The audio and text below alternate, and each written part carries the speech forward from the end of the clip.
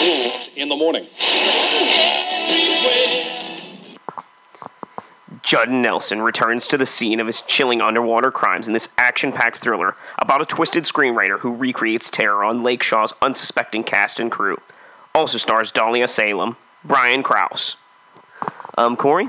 And I'm Paul. And we are the B-Movie Bros. We review B-movies to the best of our ability. Sometimes we get off topic, but randomness is a gift. Here we are, July, back to unnecessary sequels. And, this week we're taking a look at the 2001 made-for-TV movie, Return to Cabin by the Lake. Of course, you heard what the back of the box said, starring Judd Nelson of The Breakfast Club fame. Let's dive right into this shit with our technical difficulties, top and bottom three. What do you think, Paul? Top or bottom first? Well, it is a made-for-TV movie, so let's start with the bottom. So, for me, number three, there was a huge plot hole when compared to the first movie, where in the first movie, the script of the movie being made, in the second movie, his friends, Stanley's friends, got the contract to do the special effects for the movie, but yet they don't appear in this movie making the movie at all.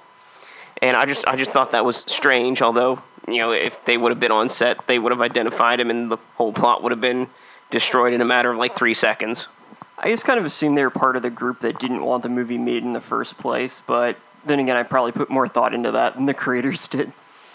Number two, there are several close-ups throughout the course of the film where the visual quality drops very noticeably. It's really annoying, really grainy, and just all around unnecessary. I don't know, I'm not a big fan of extreme close-ups, and then when you get an extreme close-up and it's blurry and grainy and crappy looking, it's just even worse. Number one, although this is an unnecessary sequel, to this day in July of 2018, another sequel has not been made to this movie. And let's face it, Stanley would have been a great slasher. Hell yeah, he's one of the most underrated slashers and possibly the best made-for-TV slasher that I've ever seen. Alright, number three. The movie seems to heavily imply at times that Stanley had this deeper and more personal reason for killing people, other than just being insane and doing it to research for characters for his film. And that kind of took away from his character by adding more to it, which just really defeated the purpose. Sometimes giving people extra motivations is, well, like this movie, unnecessary.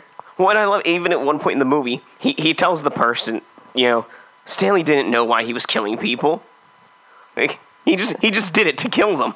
Yeah, but he did know why. He was doing research. Just that his movie was more important in their lives. And his agent told him to get to work. Yeah, I mean, can you blame a guy for doing his job? Number two, I felt like at the end portion of this film, it really kind of started running out of steam. Stanley really didn't have any motivation to continue killing or even working on this film. Originally he was trying to kill the director and the writer of it because they were butchering his vision. But then he tries killing the actors, and it just seemed kind of forced. I mean, he wasn't doing research anymore. It just seemed like they killed off the villains of the movie, I guess, depending on your point of view, because Stanley would probably be considered the villain to most people, a little too early, and we're left with people who really, in all honesty, Stanley shouldn't have even wanted to kill. And number one, so Stanley kidnaps this movie named Allison, and at one point they're talking, and it seems like she's got this really bad case of Stockholm Syndrome, and she's going crazy talking about killing the actors and other people like that, and she's really getting into Stanley's idea. But it turns out, spoiler alert, she was lying, and that she was actually trying to save everybody from Stanley, and blah, blah, she's the good one, and Stanley's evil. I wanted them, that's such a common thing to happen in these kind of movies. I was hoping they were going to subvert it. She would end up being Stanley's, lover and everything, and, they just go killing people into the sunset, but sadly, Stanley couldn't quite get his happy ending. That shiesty bitch. I know. I'm going to save people. God damn it. So, I guess on to the top three. Number three, there's an epic boat fight scene murder thing that happens. that really just, it makes absolutely no sense. He kidnaps this guy, tries to drown him in a lake, but the guy, like, unties his ropes and just, like, tries to swim away, and, like, Stanley tries to run him over with a boat, but he keeps, like, dodging the boat in the water. And, it's so comical that I couldn't help but laugh, like, the entire 3 or 4 minutes that it took up with the movie. At least I feel like it was that long. He upgraded from just using cinder blocks. Number 2, the film seems to maintain the same feel of the original movie, even to the sense that it leaves the movie open for yet another sequel. It does draw out a little more than the original movie, but the feel is, still the same. Number 1, Stanley himself, played by Judd Nelson. He's the same character as the first movie. He shows up to take over the directing of the film that's being made based on the script that he wrote in the first movie, which is literally a script of what he did during the first movie. So he's showing up to remake the first movie, and chaos ensues. And Stanley himself, I love his personality as a serial killer, and his motivation of not really having motivation or research, but, he's just an awesome kind of character. Stanleyception. Alright, number 3. When I'm watching the first film, Cabin by the Lake, I wasn't sure if they were trying to go for a comedy or if they were trying to make it a legit horror film, but weren't good at it, and it ended up accidentally being funny. But this one I'm positive was meant to be funny. Some of the jokes were just kind of outlandish, but not to the point where they weren't funny. And I like the fact that this movie knew what it was, and I was able to kind of laugh along instead of possibly laughing at it.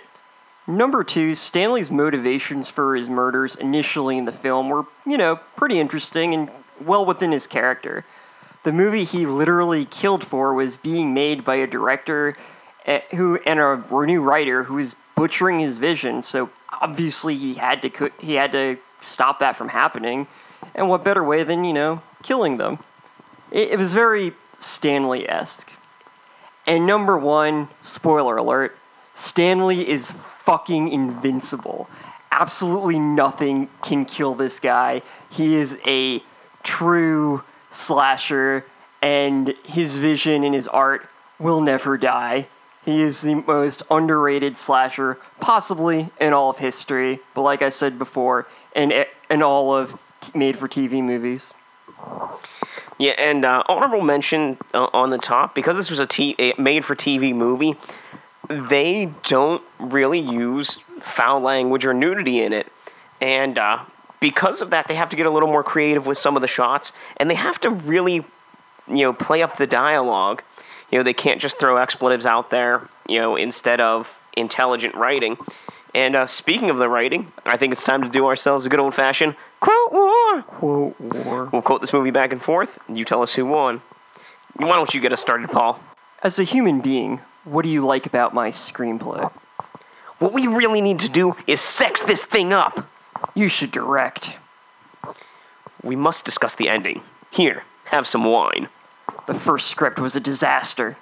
Please don't have me fired, sir. He killed people and dressed them up as prom queens. If that's not sexual, I don't know what is.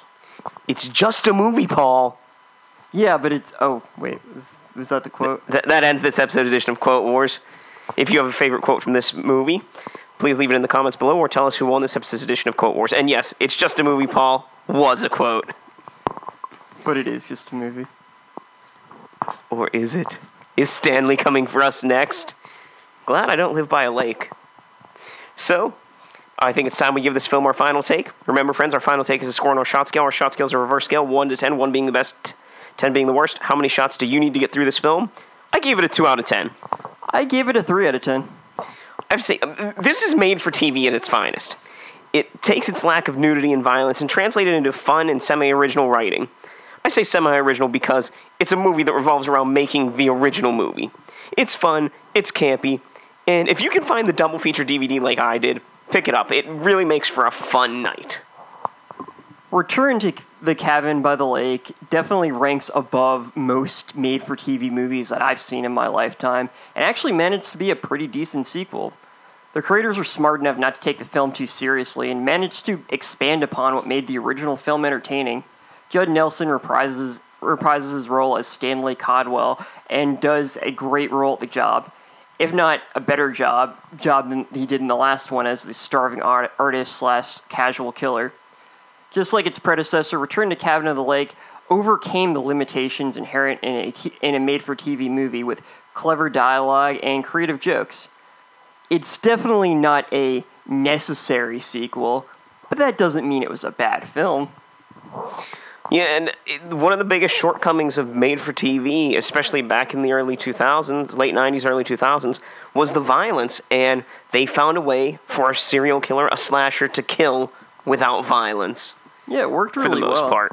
There's one of the creators of the show, regular show, was once asked if he thought the show would be better if it was an adult cartoon, and he said no, because it forced them to be more creative with the jokes and kind of have subtle nods to certain things, but overall family friendly. And this movie really kind of encapsulates how when you make a movie that can't be explicit with violence or sex or anything like that, you really do have to get creative. So this is one of those movies I can honestly say was a success at it. So normally at this point we give you an A movie companion and tell you why this film and an A movie are the same, film, just of different standards and caliber. But since this is an unnecessary sequel, we're just going to tell you why it was unnecessary in comparison to the first movie.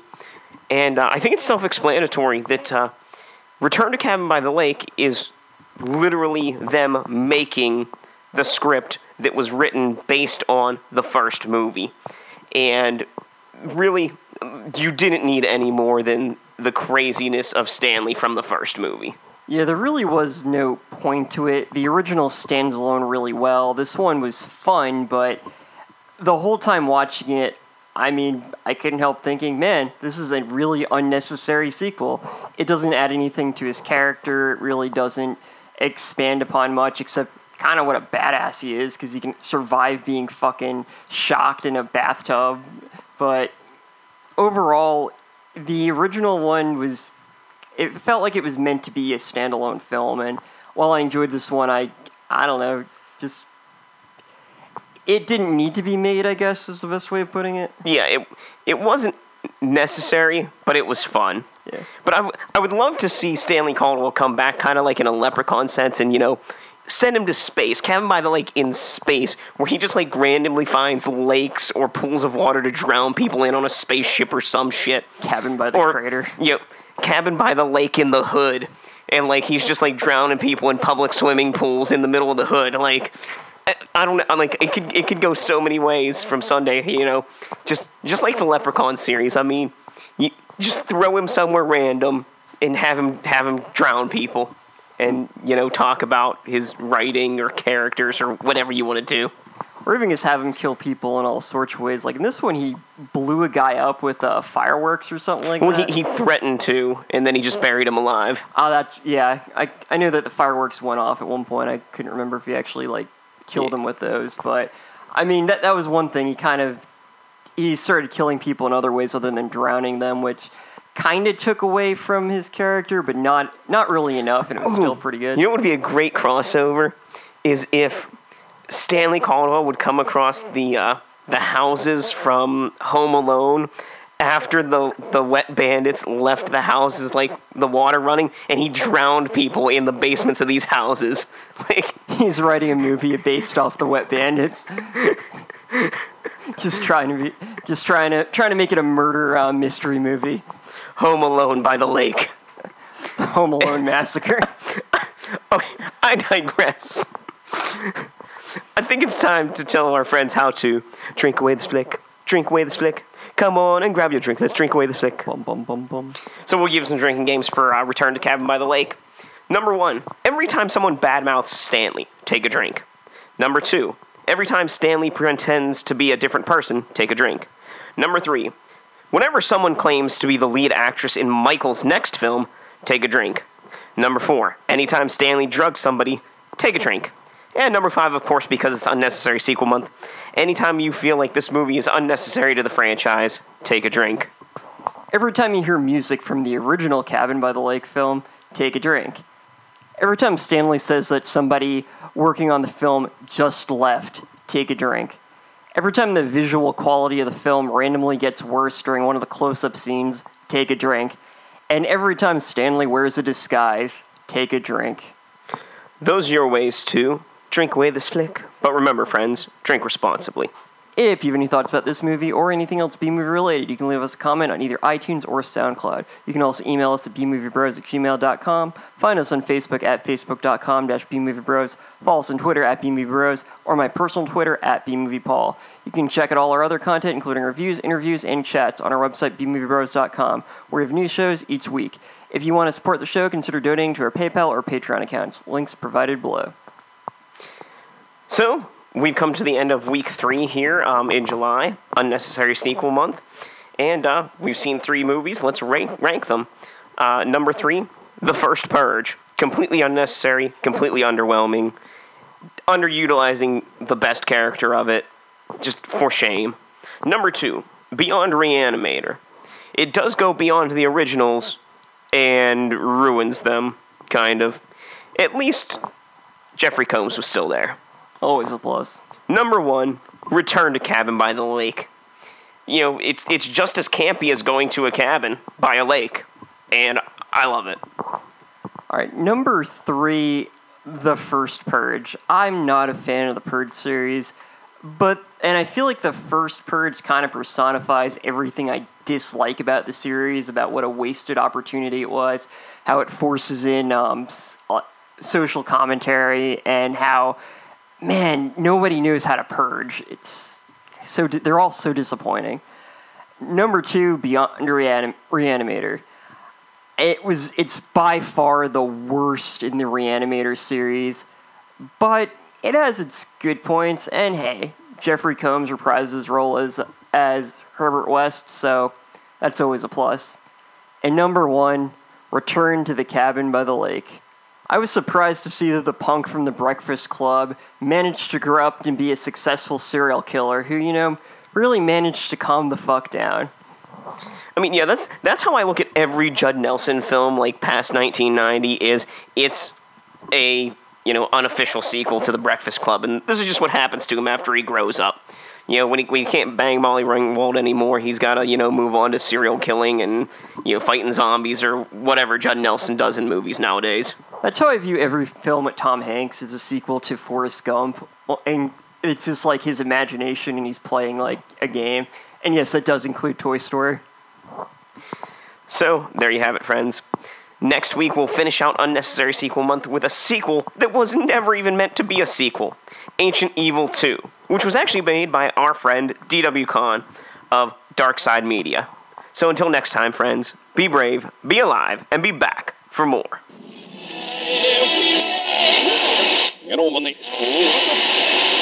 Vaccine,